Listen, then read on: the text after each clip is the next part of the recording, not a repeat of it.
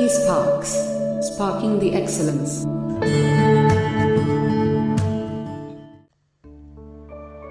The collapse of the Marathas. The Marathas had established a powerful empire in southwestern part of India, but after the defeat at Panipat in 1761, Maratha power was split into 5 different virtually independent centers of power. The Peshwa, the head of the Marathas, was stationed in Pune, Gaikwad in Baroda, Bhosle in Nagpur, Holkar in Indore, and Sindhia in Gwalior were the other 4 Maratha chiefs. The Marathas had made a remarkable recovery after the Battle of Panipat. Hence, it became imperative to confront the growing power of the English, who aspired to take over the whole of India. 4 Anglo-Maratha wars were fought between 1775 and 1818. The First Anglo-Maratha War, 1775 to 1782 AD. What were the causes? The First Anglo-Maratha War was a direct outcome of the involvement of the English in the internal politics of the Marathas with the motive of expanding their territories. A bitter struggle for Peshwaship between Madhav Rao II, who was the infant son of murdered Peshwa Narayan Rao, and Raghunath Rao, who was the uncle of Narayan Rao who had been responsible for his murder, prompted the East India Company to interfere in favor of the latter. The Maratha chiefs were united under the leadership of Nana Fadnavis, who supported the claim of the infant Peshwa Madhav Rao II. The Maratha army defeated the British army sent from Bombay, wherein Hastings sent an army from Bengal. The war dragged on for 4 years. The Marathas won a decisive victory. The long war with the Marathas came to an end by the Treaty of Salbai in 1782. It provided for the mutual restitution of each other's territories. Raghunath Rao was pensioned off. Madhav Rao II was recognized as the Peshwa. The British gained little out of this war, except the island of Salsette.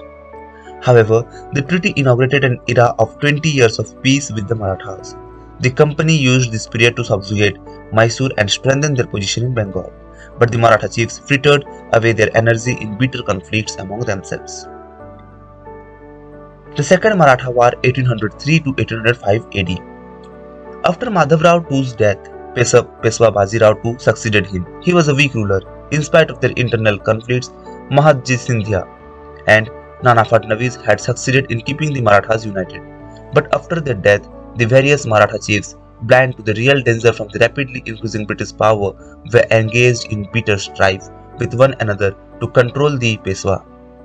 This power struggle among them proved to be their undoing. In 1802, when Holkar defeated the combined armies of Peshwa Bajirao II and Sindhia, Bajirao fled to Bassein and sought British protection. He accepted the subsidiary alliance and was installed in Pune by the company. Alarmed by the growing power of the British, Sindhia and Bhosle declared war against them, but their combined forces were defeated. Both Sindhia and Bhosle had to accept all the terms and subsidiary alliances. They had also to surrender large tracts of valuable land. An English resident was posted in their territories. Holkar, who had remained neutral in the Second Anglo-Maratha War, took up arms against the English. He was subsequently defeated and his capital Indore was captured. Wellesley's policy of conquest was proving to be very expensive for the company, so he was recalled from India. Wellesley's successor, George Barlow, signed a peace treaty with Holkar in 1806. He restored his kingdom to Holkar. The defeat of the Marathas in Second Anglo-Maratha War was a severe blow to their power and prestige. The Third Anglo-Maratha War, 1817 AD to 1818 AD. After the Second Anglo-Maratha War, the Marathas made one last attempt to shake off the company's yoke.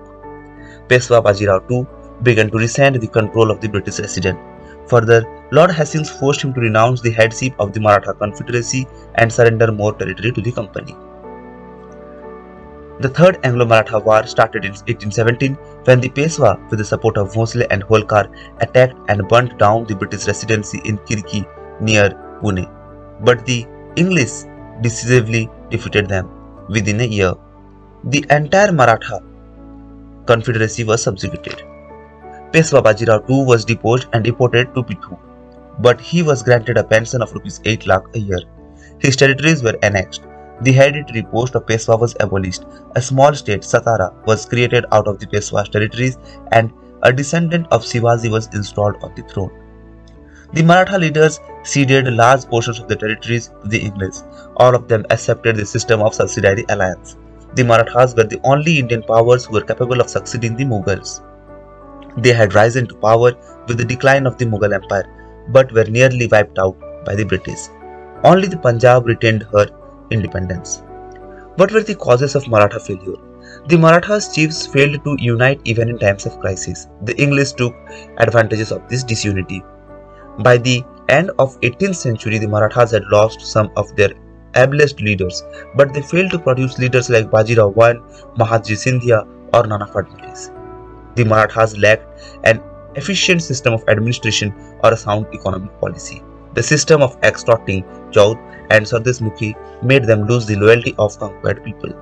The British were equipped with modern military techniques.